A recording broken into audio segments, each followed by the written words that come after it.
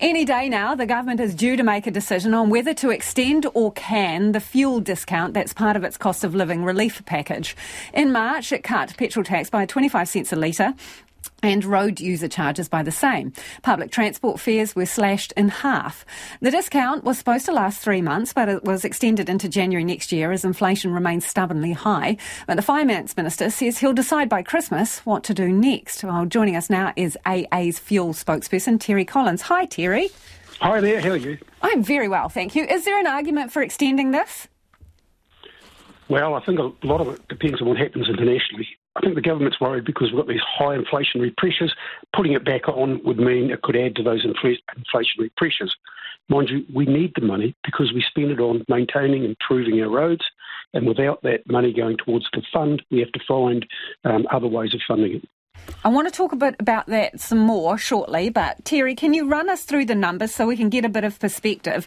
At the time this fuel discount was brought in, what were we paying per litre versus what the situation is now?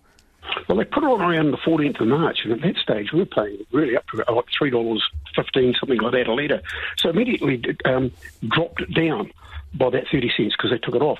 But then, it climbed up again. It just kept climbing up over to getting higher and higher through June, and that was contributed by, at the same time, our exchange rate dropped about 20% up until about October. It's recovered since then. So we had a weaker dollar, it's all paid in US dollars. Fuel prices were going through the roof. And so there was a lot of pressure put on. Now we're around about an averaging maybe $2.50, and I'm seeing prices around $2.30, low $2.30s a litre for 91. That's a pretty good level right now. But I think that's a combination because our exchange rate's gone back up. Oil prices have stabilised around about $83, $85. And so it's that opportune time where the government's thinking, well, is this the time to put it on now when the prices have dropped and what we put back on won't particularly add to the inflation? Or do we take a gamble that we wait till January 31st and a whole lot of things that happen internationally mean the price is much higher then? It's a really unusual time. So if they put the tax back on, based on the prices that you've just rattled through for us there, we'd be sitting about $2.60 a litre, right? Around about. Yeah? Yep. So really, well, it comes down to politics, doesn't it? Because the numbers suggest that arguably the price is eased off and there's potentially no reason to have it other than political reasons. Oh, no, I think it's actually trying to balance the many commitments that they have. They're trying not to add to the inflationary pressures. They're trying to meet some of their climate change commitments. And I think one of the things they need to consider is actually putting it on incrementally. Instead of thinking about a time frame focus, think about a price frame focus. So if the price comes back 5 or 10 cents in a month, put 5 or 10 cents of the duty back on. Nobody will notice it, doesn't add to the inflationary pressure, and it keeps the price static. They've got the ability to do that with a fuel excise duty, but not with the road user charges.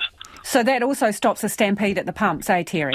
That's exactly right. We don't have queues of cars going out because we buy road user charges by 1,000-kilometre increments, and so that's the minimum of at least a couple of tanks where we only ever get one tank of fuel. That's our maximum.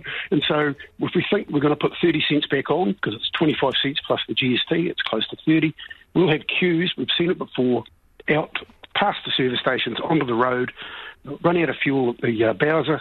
We don't think that's a good idea if it comes on in one hit. OK, so there are no free lunches. So while we're not paying this extra 25 cents plus the GST on top of that, what's happening to road maintenance? Are the roads crumbling away? Well, look, the AA's always taken the position that it's probably become one of the worst winters we've got. Our members, their top two concerns are potholes and the workmanship of the repairs. They just don't think the repairs have been good enough. Also, we're lagging behind in those safety improvements like medium strips that will stop those head-on collisions. We're really keen on getting that maintenance done, the repairs done, and those improvements to make our roads safer. Good to talk to you, Terry. Thanks for joining us. That's Terry Collins, who's from the AA.